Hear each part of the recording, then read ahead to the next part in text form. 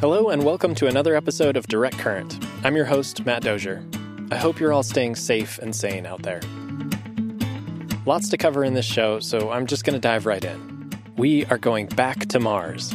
And by we, I mean NASA. Specifically, the NASA Mars 2020 mission, slated to launch for the Red Planet this summer, carrying the Mars Perseverance Rover. Although, there is a lot of Department of Energy time, technology, and brainpower invested in the Perseverance Rover.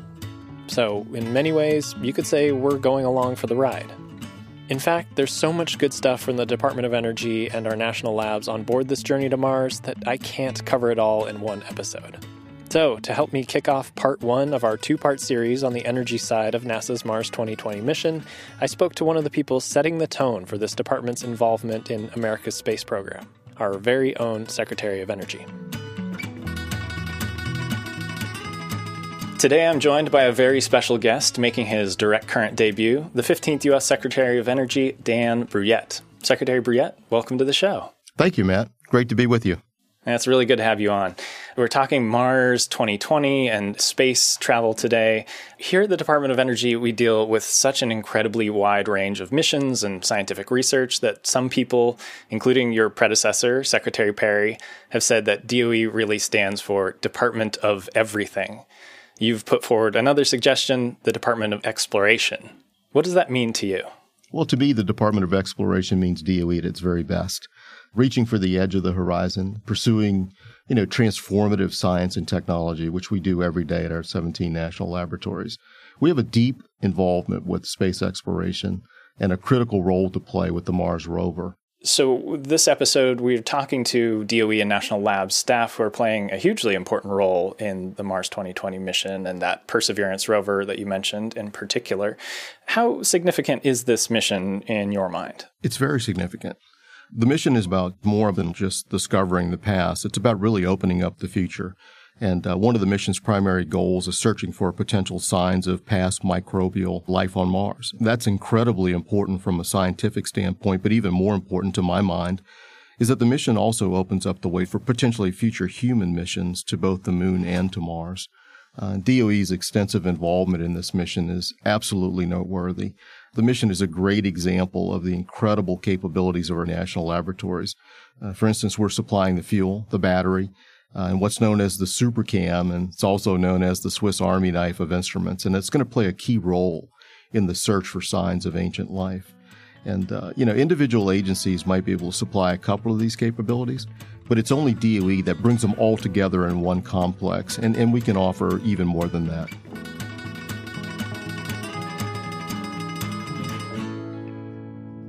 We'll hear more from Secretary Brouillette later in the episode. Coming up, the saga of Perseverance's nuclear heart, which completed its own journey of 7 years and nearly 5,000 miles before finally meeting up with the rover at Kennedy Space Center in Florida. Stick around. It's science for the people. This is Direct Current. NASA's Mars Perseverance Rover is an engineering marvel. It's the most sophisticated rover we've ever sent to Mars, and we've sent several at this point.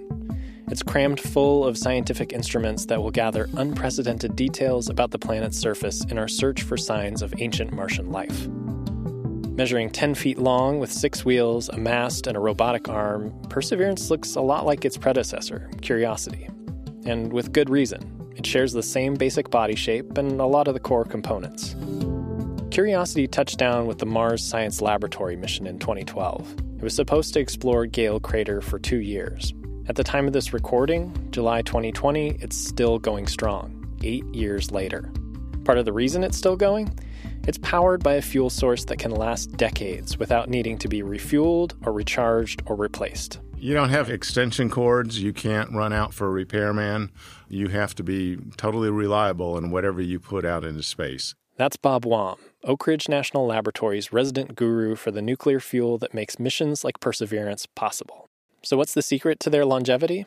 It's not turmeric or acai berries or wheat germ. The Mars rovers and dozens of other NASA missions run on a diet of pure Plutonium-238. Right. This is a special isotope that releases a lot of heat when it decays. And the heat that it releases is converted to electricity or power that can be used aboard a deep space mission.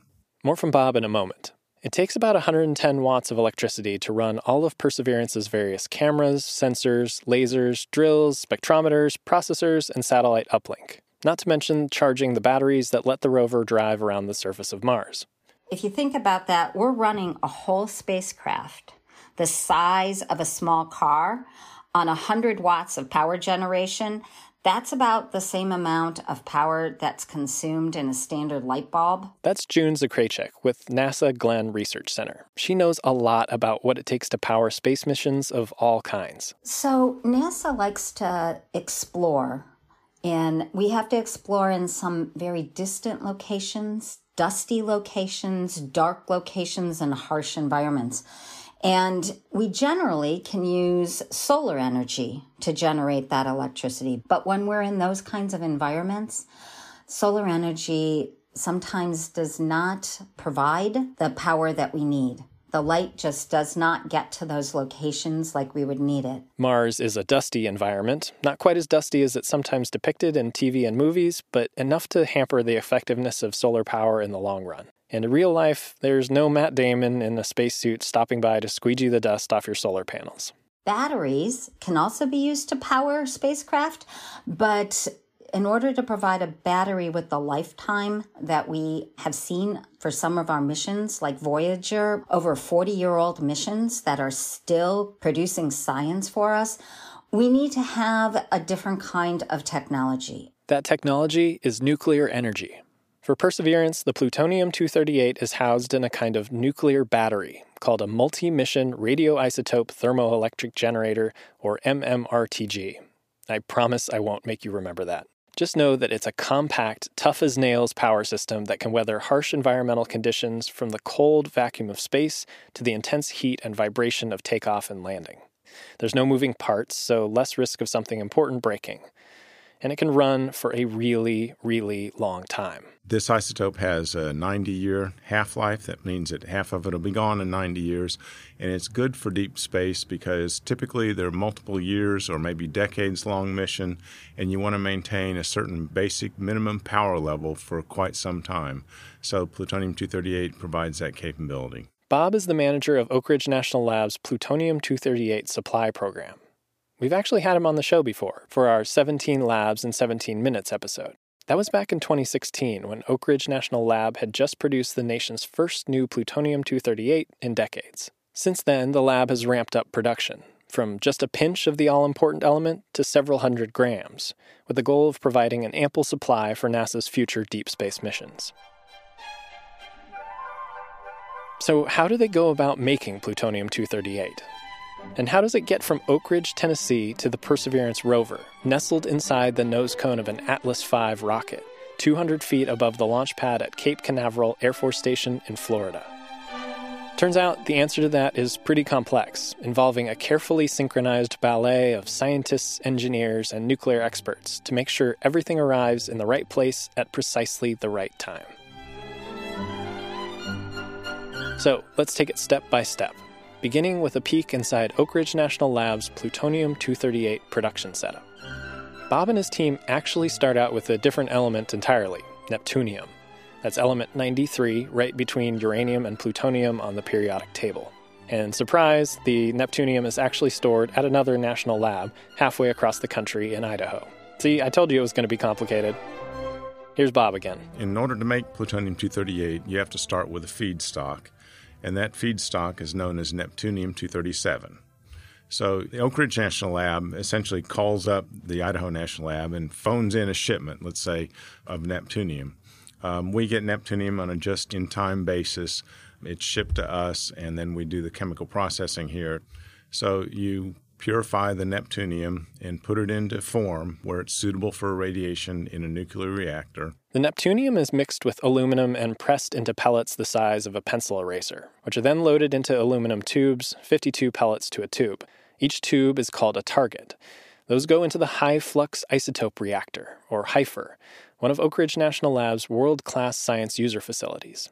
It's kind of like a nuclear oven, where the targets get baked with radiation for a good long while. In our case, for HIFER, it's between 50 to 60 days. Once it's irradiated, the Neptunium-237 gets converted to Plutonium-238, and when you remove it from the reactor, you allow it to cool for a little while so that short-lived fission products can decay. From there, it's over to what's known as a hot cell. Scientists use elaborate controls to manipulate robotic arms behind a thick, shielded window that gives the whole scene an eerie greenish glow. Protected from the radiation, they use the arm's grabber claws to mix flasks of chemicals that separate the plutonium-238 from the leftover neptunium-237, which gets recycled into more targets. The end product is plutonium-238 powder, which is an important step, but not quite ready for use in a space mission. Why? Well, let's talk safety. This stuff isn't weapons-grade plutonium, but it is radioactive, and launching things into outer space is inherently risky. So one of the things that we worry about is that if there's an accident either during launch or shortly after launch, that when these generators come back to Earth, they'll crash into Earth at very high velocities, very high speeds. And we want to make sure that if such a very low probability event, but if something like that were to happen, that the iridium would contain the plutonium fuel and prevent it contaminating areas around where it strikes. Isso George is the governor's chair for advanced alloy theory and development at Oak Ridge National Lab and the University of Tennessee. Isso is a world-renowned expert on alloys, metals created by combining two or more metallic elements, and he has a ton of experience working with iridium, which shields the plutonium and prevents any accidental release. And the reason iridium is used is because the environmental conditions that the material has to face are pretty extreme. So it has to have a very high melting point, about 2000 Celsius. So if you look at the periodic table, there aren't very many elements in the periodic table that have a melting point above that. In addition, it has to be resistant to oxidation and resistant to carbon because the insulation in this material is made of carbon. And then when you narrow down the number of elements in the periodic table, that sort of only leaves iridium. Oak Ridge National Lab was responsible for molding the ultra-tough iridium into the shape needed for the Mars Perseverance power supply. So it looks like two big thimbles, if people know what a thimble is. I don't know if the young people know what a thimble is anymore. But small cups, tiny espresso cups without the handles. And the plutonium is put inside, and then the two cups are brought together and welded shut. If that sounds straightforward, it's not. Iridium is an unusual metal. It's a borderline brittle material. So processing this material requires a lot of skill, very narrow windows of temperature and strain rate over which it can be processed.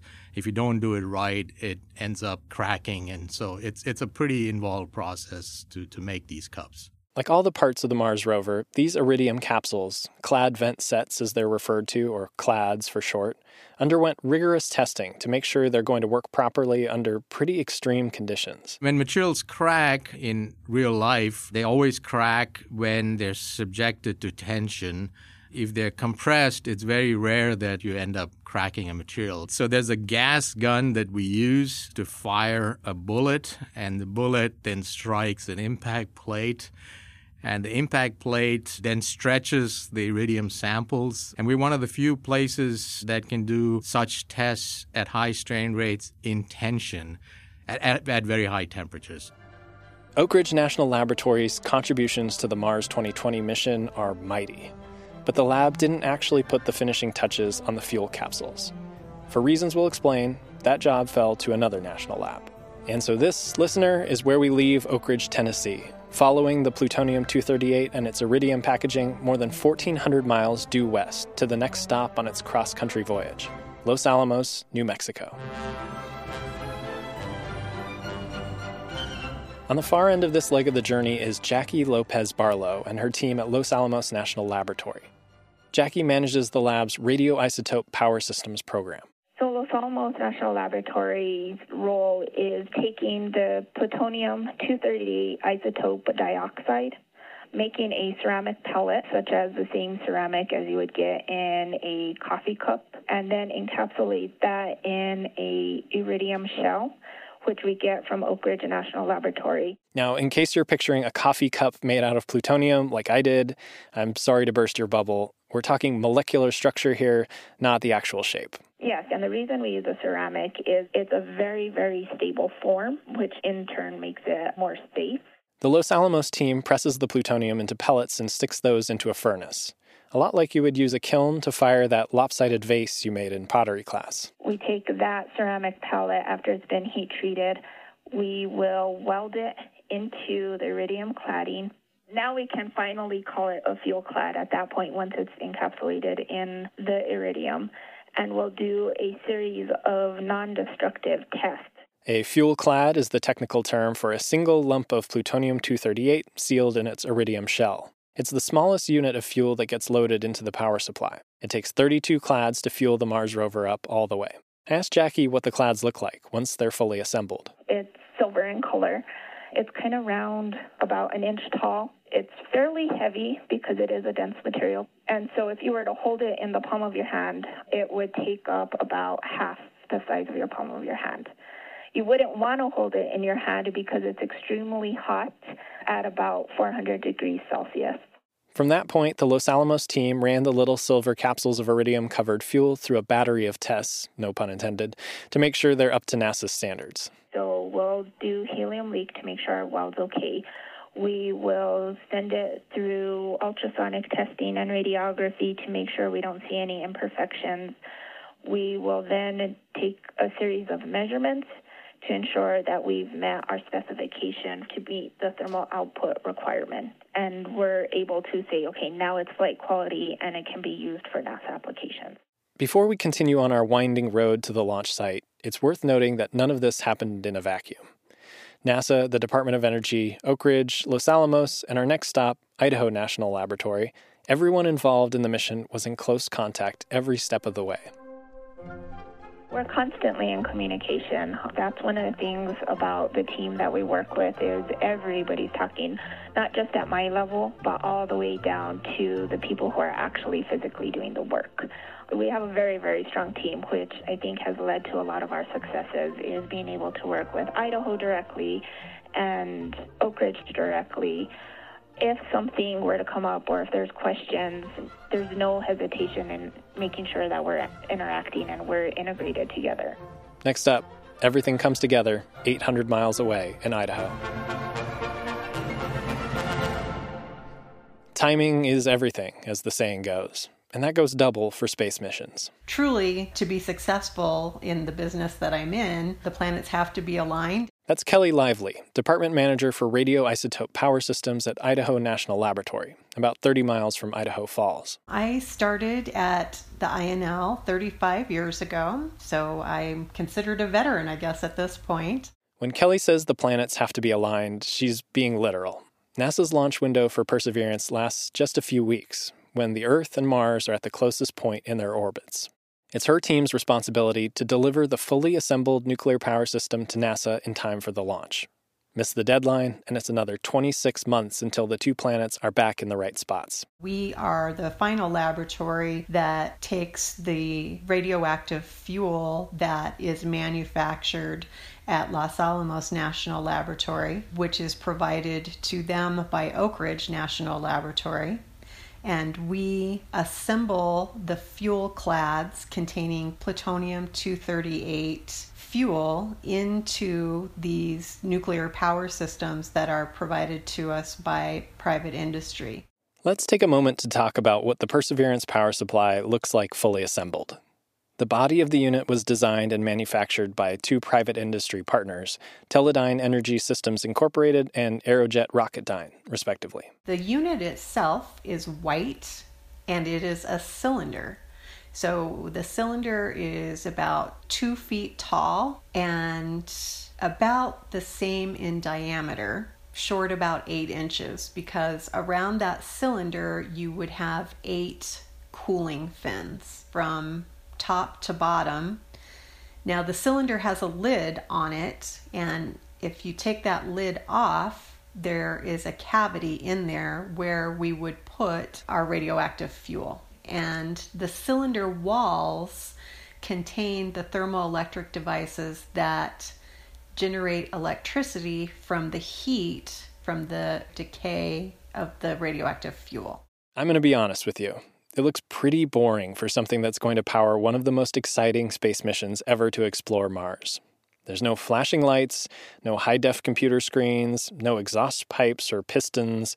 just a plain metal cylinder that provides just enough juice to power a light bulb.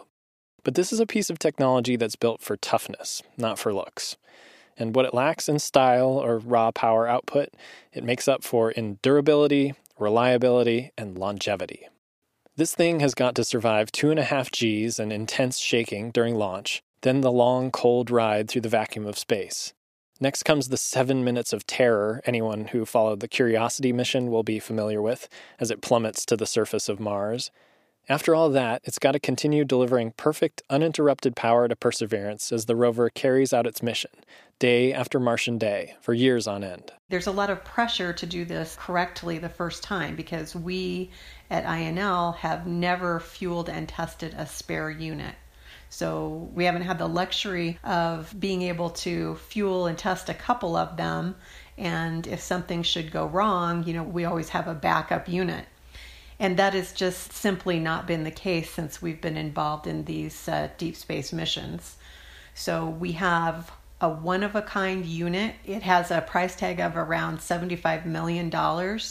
It's the only one of its kind for this mission, and there's no way you can do it again. There's no margin for error, so Idaho National Laboratory subjects the power system to its most rigorous testing yet. With the nuclear fuel inside the unit, they shake it, spin it, seal it in a vacuum chamber, keeping a close eye on the power output and stability of the unit every step of the way. What you're trying to do is make sure if you provide the power system with some kind of movement, is the nuclear power system going to stay together or are parts in it moving that shouldn't be moving? Because it's a static system. There are no moving parts in it. And we don't want them to be moving. Which is part of the beauty of it, right? Yes. It's an extremely reliable system. This program has enjoyed 60 years of providing these static nuclear power systems for NASA.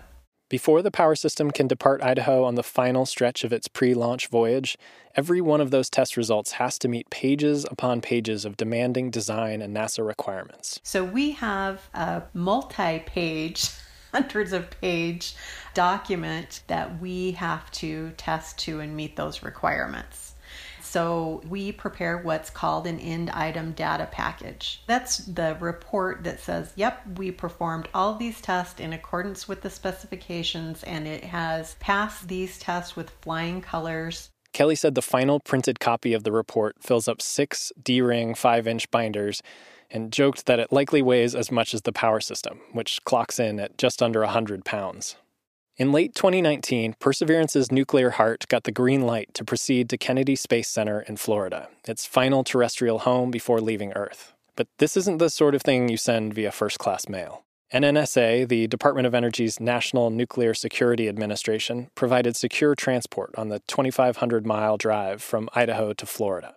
So those guys come up to our laboratory with their tractor, and we would already have our power system inserted into a steel cask inside our transportation trailer, which is a 52-foot long semi-trailer. A 6-person chase team from Idaho National Lab followed close behind, monitoring the radioactive power supply in its liquid-cooled chamber the whole way down. It's a nuclear payload being transported across several state lines.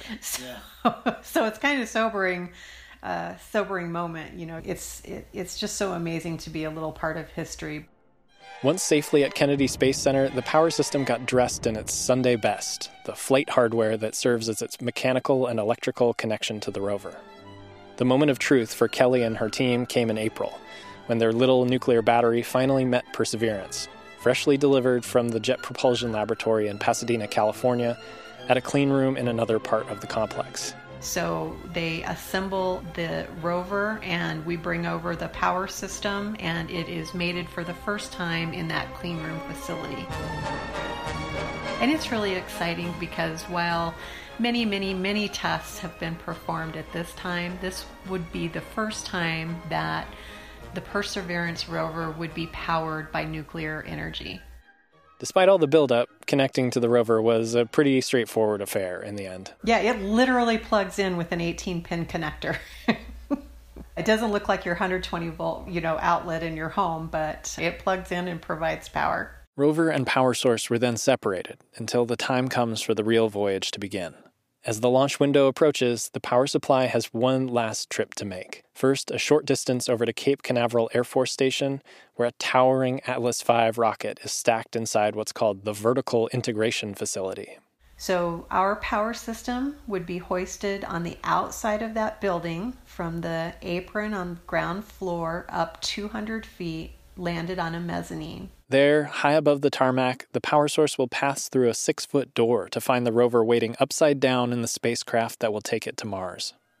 The two will make one final connection, this time for life. And then we will await to roll out to the launch pad with the Atlas V rocket about 3 days before launch, and it will sit there on the launch pad until the weather and all systems are identified as go.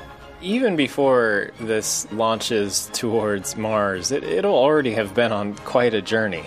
Yes, on quite a terrestrial journey.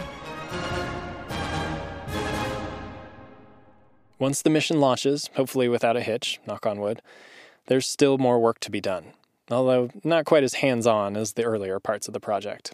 So far, even though there's been threats, no one's duct taped me to the outside of the rocket to go with it. To make any repairs. So I guess that's good news, at least for me. All three of the national labs we've heard from today will continue supporting NASA as the Mars rover makes its way to and investigates the Red Planet. But the Department of Energy's contributions to space exploration don't stop there.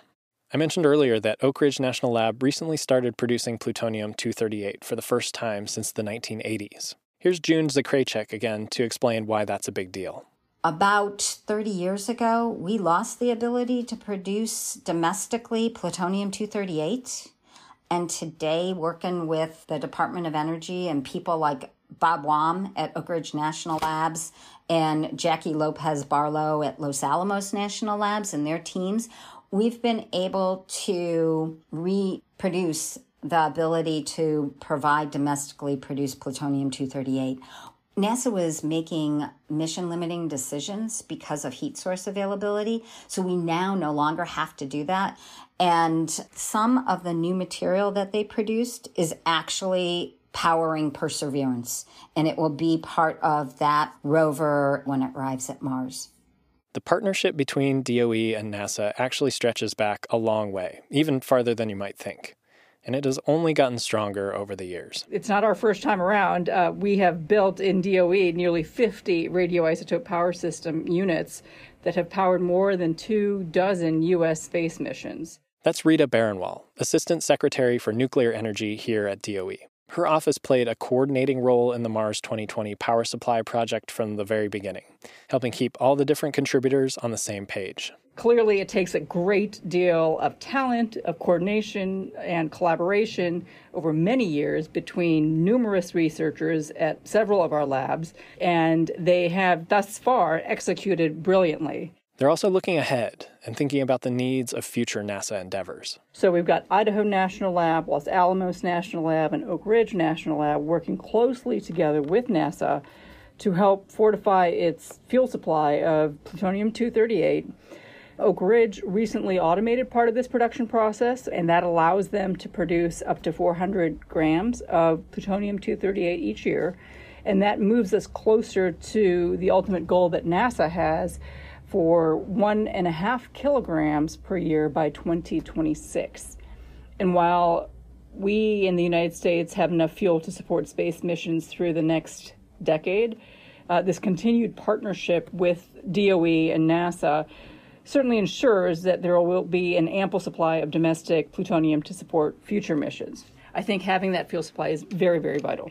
I asked Rita, who interned at NASA when she was younger, if this mission has added personal significance. Oh, it absolutely does. I am giddy with excitement over having gotten an invitation to attend the launch. I interned in the 90s at what was then NASA Lewis. It's now NASA Glenn in Cleveland, Ohio, and worked on projects developing composite materials for spacecraft. So I can't even put it into words how excited I am to be able to attend the launch. When it comes to space exploration, DOE may not be the first letters that come to mind. but almost as long as we've been reaching for the stars, this department and its predecessors have stood at the ready to help NASA's missions go the distance. Here's Secretary Brouillette one more time. We have a long history in space. We've powered many of the deep space missions going all the way back to the 60s. So we're very excited about that. We think that it's part and parcel to everything we do here at the Department of Energy. It's part of our energy mission. It's part of our energy security mission. It's also part of our national security mission. So we're very, very excited about our role here. Our goal with NASA was always to be, reaching and growing and innovating and exploring. And together we've opened up new worlds, and I'm convinced that the best is still ahead. In fact, we've been working with NASA to better align our strategies under the National Space Policy to ensure that we think about how we can better work together. I'm looking forward to using the full capabilities of our department and our national labs to both power innovation and to power exploration, and to opening up all the new horizons and the new worlds of opportunity that we have before us. As I mentioned earlier, I'm tremendously excited about the upcoming Mars mission, but the best part of all of this is that we're really just at the beginning. Next time, Part 2, SuperCam. Perseverance's laser zapping, photo snapping, rock hunting, sound recording, do-it-all Swiss Army knife. You don't want to miss it.